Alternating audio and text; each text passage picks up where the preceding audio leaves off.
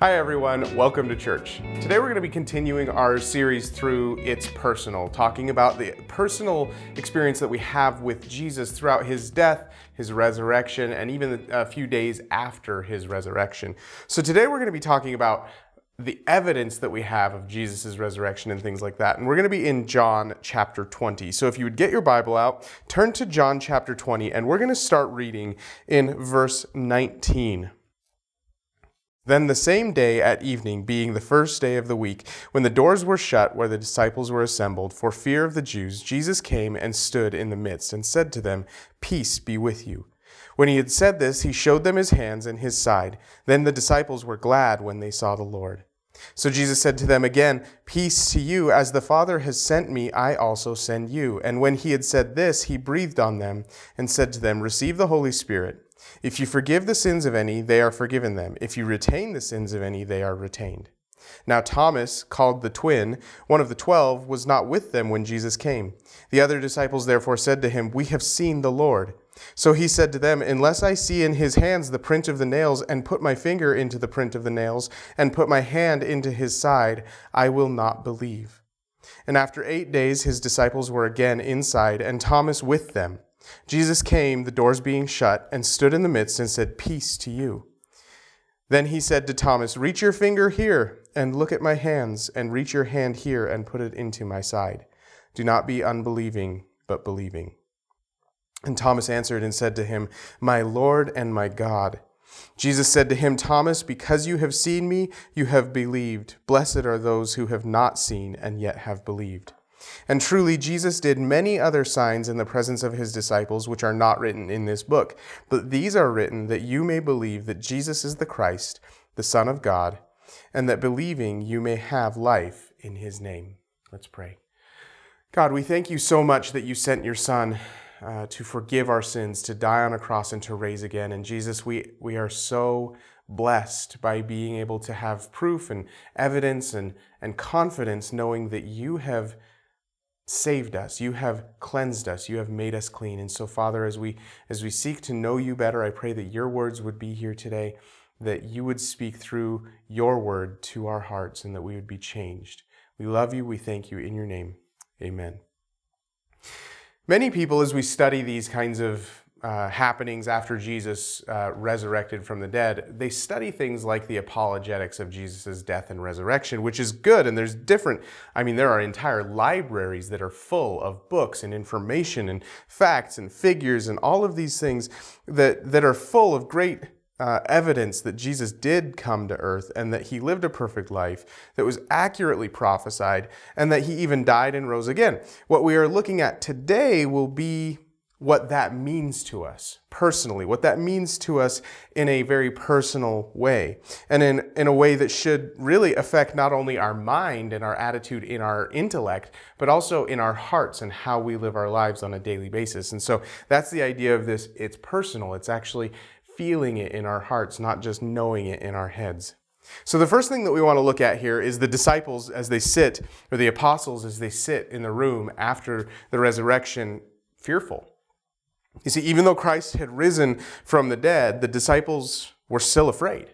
It was a very confusing time. It was a very intense time. The Jews had just put Jesus to death on a cross, and even though there were definitely rumors, and there were definitely even a couple of evidences that Jesus had risen from the dead, there was still that just unease of what was going on, and they were thinking about, what's going to happen next? What do we do next? All of these kinds of things. And so the things that I think about were probably at the forefront of their mind. There's a couple of things. And one of the first things that we want to look at is in Matthew. When Jesus was talking to his disciples, he actually kind of references this very situation. And he says in Matthew chapter 20, starting in verse 20, he says this: "Then the mother of Zebedee's sons came to him with her sons, kneeling down and asking something from him. And he said to her, 'What do you wish?' She said to him, 'Grant that these 2 sons of mine may sit, one on your right hand and the other on your left in your kingdom.' But Jesus answered and said, 'You do not know what you ask. Are you able to drink the cup that I am about to drink and be baptized with the baptism that I am to be baptized with?' They said to him, 'We are able.' So he said to them, "You will indeed drink my cup and be baptized with the baptism that I am baptized with. But to sit on my right hand and on my left is not mine to give, but it is for those whom it is prepared by my Father." And when the 10 heard it, they were greatly displeased with the two brothers. But Jesus called to them himself and said, "You know that the rulers of the Gentiles lord it over them, and those who are great exercise authority over them. Yet it shall not be so among you. But whoever desires to become great among you, let him be your servant. And whoever desires to be first among you, let him be your slave. Just as the Son of Man did not come to be served, but to serve, and to give his life as a ransom for many." You see, this first thought that was probably on the forefront of their minds is this conversation that Jesus had with James and John, and their mother, when he's talking about the idea of who will get to sit with you. Well, that's not for me to decide, but what I can say is, are you willing to do the things that I'm going to have to do? Speaking of his death, speaking of his crucifixion. And you see, I think that this was probably something that they were thinking about in this room that was increasing their fear of, like, okay, Jesus was talking about we were gonna drink the same cup that he drank. We're gonna drink that cup of crucifixion, and crucifixion would have been a very real thing and a very present thing, especially in this time for them. And so they were fearful in this room. And then the other thought that they're probably thinking of, again, having at the very least rumors of Jesus' resurrection, is what do we do now? You see, Jesus is our friend. He's our brother. He's the person that we've spent the last 3 years with, intimately getting to know and teaching us and showing us the way and showing us miracles and all of these things. What do we do now that he's gone? We don't know. Now, we see the answer to this in chapter 21 of John, because we see Peter, he goes back to his old life. He goes back to fishing. And this is after he had even seen Jesus. I think that he was just waiting for a command, really, from Jesus. But this idea of going back to the old ways, going back to what's familiar, going back to what they knew before Jesus. And so we see these couple of feelings that they were having. They were afraid. They needed reassurance. And what's amazing is Jesus shows up. It's like he poofs into the middle of the room to give them that reassurance, to give them that faith, that hope. He offered them really two forms of proof that it was indeed him in the room. And we see that the first one in verse 20 of John chapter 20, verse 20. It says this. It says, so when he had said this, after he said, "Peace be with you," when he had said this, he showed them his hands and his side. Then his disciples were glad when they saw the Lord. You see, he gave them physical proof that he was who he said he was. He had physical scars that they could see and they could touch, and that they were able to prove that he was there. Now, we often talk about the scars in his hands and in his side, and probably in his feet as well, as being pretty evident. One of the things that I think is going on here with their somewhat, if you read some of these accounts, it seems like they have a difficult time recognizing him after the resurrection. And my thought is, and this is completely my thought, so I'm just going to throw it out there. You guys can throw it away instantly if you want to, and I'm okay with that. But my thought is, if his hands show the scars of his crucifixion, why would his face not show the scars of his crucifixion? His beard was pulled out of his face, and that would leave some pretty gnarly scars, and the crown of thorns on his head would disfigure his face. So I'm sure that he looked familiar to them, but it was probably very difficult to actually truly recognize him as who he said he was. And so when they were able to see those scars, it reassured them that, hey, this is actually Jesus. This is actually the guy that we have spent all this time. The second thing that he shows them, the second proof that he gives them, is spiritual truth. Read in verse 21 with me. It says, "So Jesus said to them again, 'Peace to you. As the Father has sent me, I also send you.' And when he had said this, he breathed on them and said to them, 'Receive the Holy Spirit.'" You see, there's something about the presence of the Holy Spirit that calms fears and helps to see clearly what steps to take next. Turn, if you will, just a few pages to the left to John chapter 16. And I'm going to read in verse 5.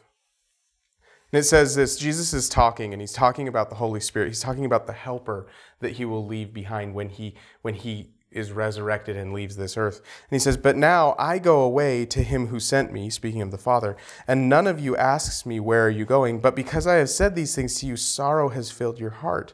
Nevertheless, I tell you the truth. It is to your advantage that I go away. For if I do not go away, the Helper, the Holy Spirit, will not come to you. But if I depart, I will send him to you.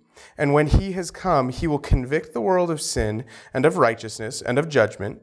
Of sin, because they do not believe in me. Of righteousness, because I go to my Father and you see me no more. Of judgment, because the ruler of this world is judged.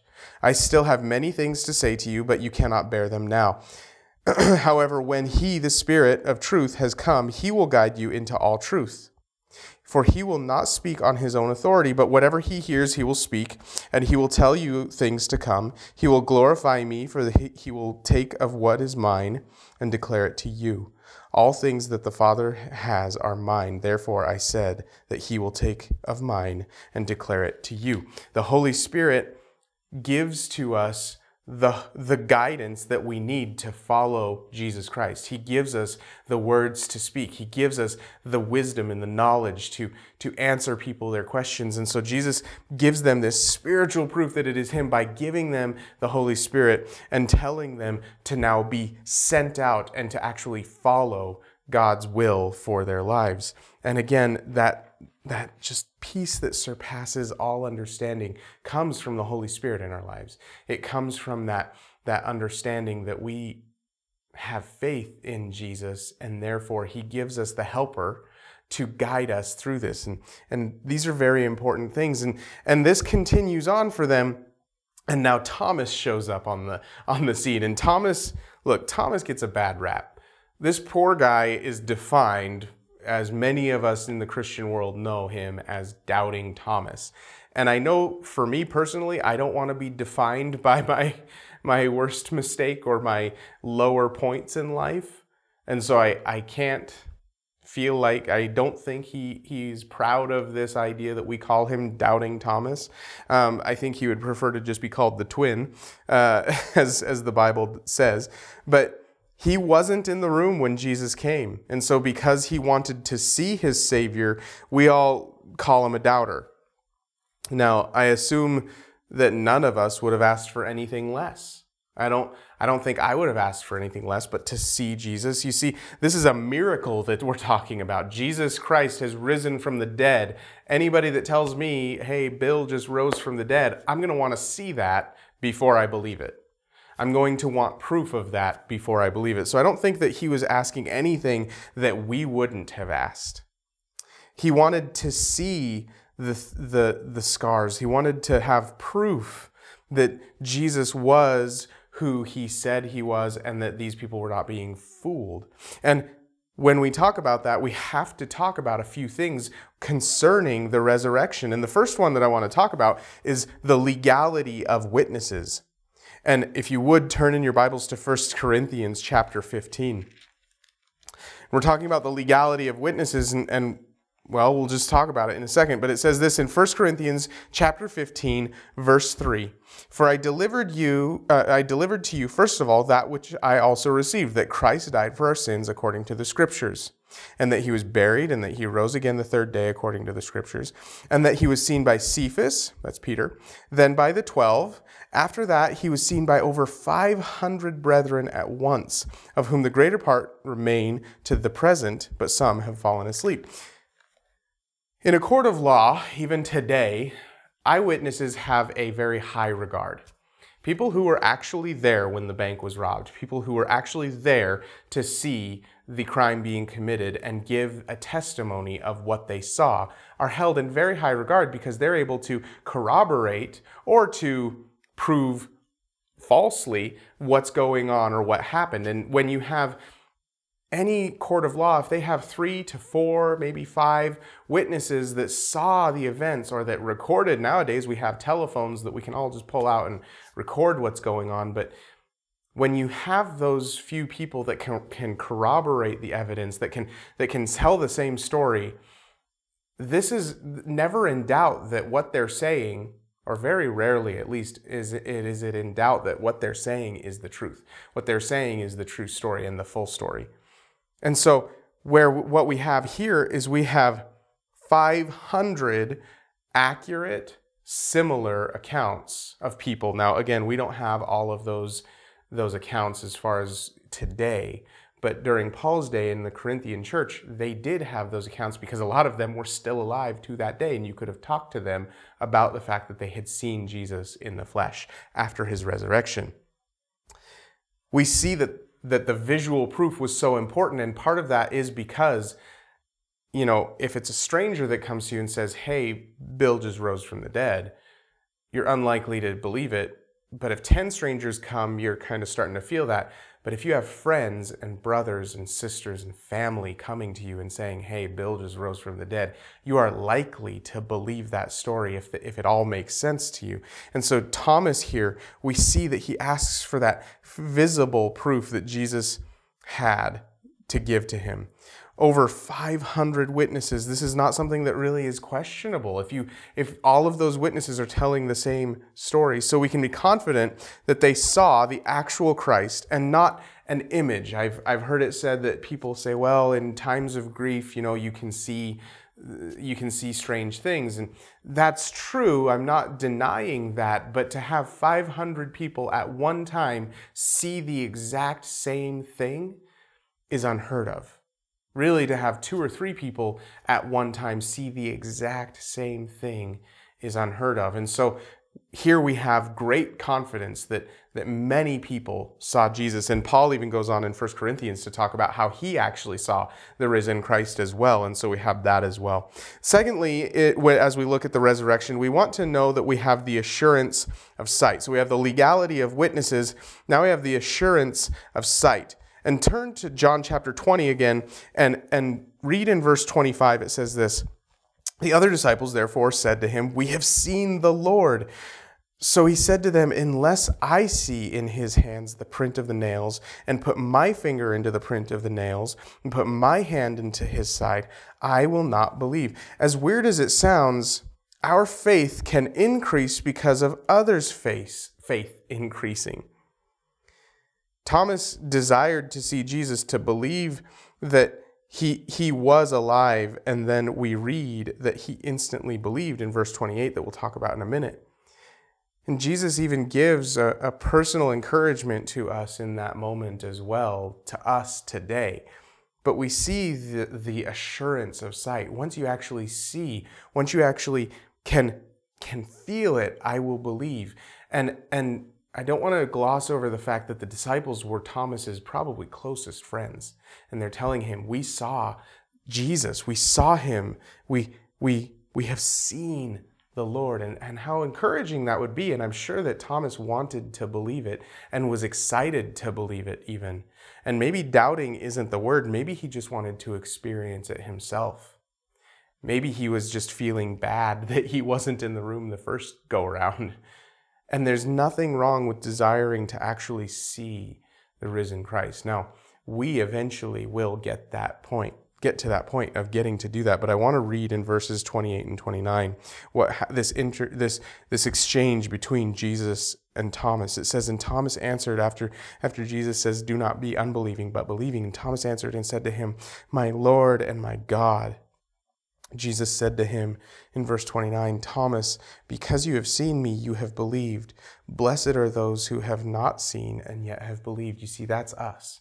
That's that personal encouragement that we have, because we have not seen and yet we believe. And we are blessed for that. You see, Thomas had the opportunity with Jesus in that room at that moment. So we looked at the legality of witnesses, we looked at the assurance of sight, and finally we want to look at the confidence of commitment. Thomas, and though we call him Doubting Thomas, Thomas saw Jesus and saw that he was really there and immediately believed and called Jesus Lord and God. Again, in verse 28, we see that. He submitted to Christ's authority in his life by using those two words.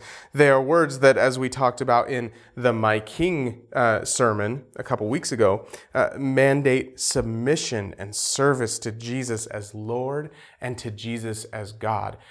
We cannot say, my Lord and my God, and not be submitting to and committing to him. Because if he is our Lord, then he is Lord over all. If he is our God, then he is God over all. And so Thomas, in this moment, he sees Jesus. And I think it's interesting that we don't see him actually touch Jesus. I don't know if he did.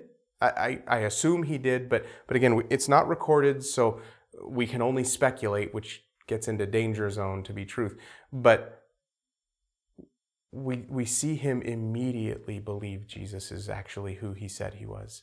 We see him immediately call him Lord and God and immediately submit to his authority in his life. The truth is, Thomas doubted, as most of us would. And yet, as soon as he was able to see, he believed. Again, we have not seen, and yet we believe. And so one day, and it will be a beautiful day, we will actually be able to see Jesus. And we will be able to, our faith will be made complete. Our faith will be made whole in that moment, as Paul talks about in 1 Corinthians chapter 13. For now, we see through a mirror dimly, but in the future we will see clearly. And so that is how we live our lives right now. So what does this mean? And we want to talk about finally the reason of all of this and the reason of this account of Jesus Christ throughout the book of John. And I'm glad that John decided to put this in his book, because it gives us a very specific reasoning behind reading this and studying this. Often we talk about the reason that certain books in the Bible were written, whether it be the Proverbs were written to gain wisdom, or the Psalms were written to worship Jesus or worship God, or Romans was written to experience theology and gain doctrine and build doctrine. The purpose of this book here is really twofold in its purpose. The first is the belief in Jesus Christ, and we see that in verse 31, actually. The first part of verse 31. It says, but these are written, I'll start in verse 30 of chapter 20 in John. It says, and truly Jesus did many other signs in the presence of his disciples, which are not written in this book, speaking John. But these are written that you may believe that Jesus is the Christ, the Son of God, and that believing you may have life in his name. It is great to know more about Jesus. There is a beautiful part of knowing about Jesus. We should have that belief in Jesus Christ that we're talking about. That is one of our key purposes in life. We are to know him and to make him known. Through the book of John, we're able to help lead others to a faith in Christ and to be discipled by his word through seeing how he lived his life, a perfect lamb led to the slaughter, culminating in the forgiveness of all sins of all mankind. It is a beautiful thing that we have access to, and so we should be studying that. We can be confident that Jesus is God, and that the words he said and the miracles that he did were from and through him being God, based on the beginning of the book of John, John 1:1, where we see John describing him as the Word, and in the beginning was the Word, and the Word was with God, and the Word was God. So from the very earliest point in the book of John, chapter 1, verse 1, we see that Jesus is God. We see that he is who he says he is. And so that's the authority with which this book was written, this entirety of this book. And so we have that belief that Jesus Christ is who he says he is, and that he is capable to forgive and to pay for and to wash away all of our sins. And this leads us to the second reason for the book of John, and that's apologetics and head knowledge. And again, oftentimes we use the word head knowledge, and a lot of times it has that negative connotation. I don't want to give it that negative connotation. Turn in your Bibles, if you would, to 2 Timothy chapter 3. And starting in verse 16, it says, so this is 2 Timothy chapter 3, verse 16. It says, all scripture is given by inspiration of God and is profitable for doctrine, for reproof, for correction, for instruction in righteousness, that the man of God may be complete, thoroughly equipped for every good work. John is part of Scripture. And so we should be reading the book of John, understanding that it gives us doctrine. It gives us how to reprove others. It gives us correction. It gives us how we should be living our lives. And so that gives us this apologetic of not only being able to show it to others in their faith and increasing their faith, but also to be showing ourselves how we can change, how we can do better, how we can submit to the Lord in his lordship. It is good to have the information about the reality of God in our lives and in the world. We need to be asking questions. The more you study, the more study you do, the more confidence you will have in your faith. And when I say study, I mean certain things like this. What was happening in the book? What was going on in Israel at the time? What was going on in the world at the time of Jesus? Who was in charge in Israel? Who were the leaders? Who were these people? Are they real people? Do we have archaeological evidence and historical evidence that they actually existed? What was the economy like? These things are important to understand, the different taxes and things like that the Jews were experiencing under the Roman Empire. What was the culture like? How did they live their life different from the way we live our lives? Obviously, there's vast differences technologically speaking, and those can be important, but those are kind of low-hanging fruit. What about, what did they do for fun? What would Jesus have done for fun in his life? And we should be studying these things so that we can know more about the Bible. These various facts and figures not only help others to see that Jesus did in fact exist and rise from the dead and was crucified, but help us personally be confident in what we say we believe, and that is what convicts our hearts to a change. It is very important to understand that these facts and figures and things like that are very good to know, but they are not faith. That's head knowledge. It's not faith. These facts encourage us to pursue more about Jesus because we can see more real who he is and we can experience him more personally. It's important to know them so that we can have a more intimate knowledge of who he is. But what that does is that starts to convict our heart. There's a saying, I don't know if it's very common anymore, but it goes something like, don't miss out, or there's a lot of people that are going to miss out on heaven by 18 inches. And the whole idea is it's supposedly 18 inches from your brain to your heart.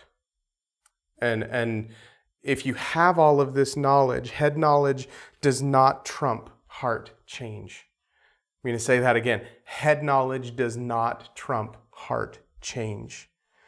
The hope is that head knowledge will lead to heart change, but we must not fall into the trap of believing that intelligence leads to salvation. Our only hope is Jesus. Our only hope is the belief in him. And I want to turn back to 1 Corinthians chapter 15. And we're going to read a section of this chapter again to talk about the hope that we have in Jesus Christ.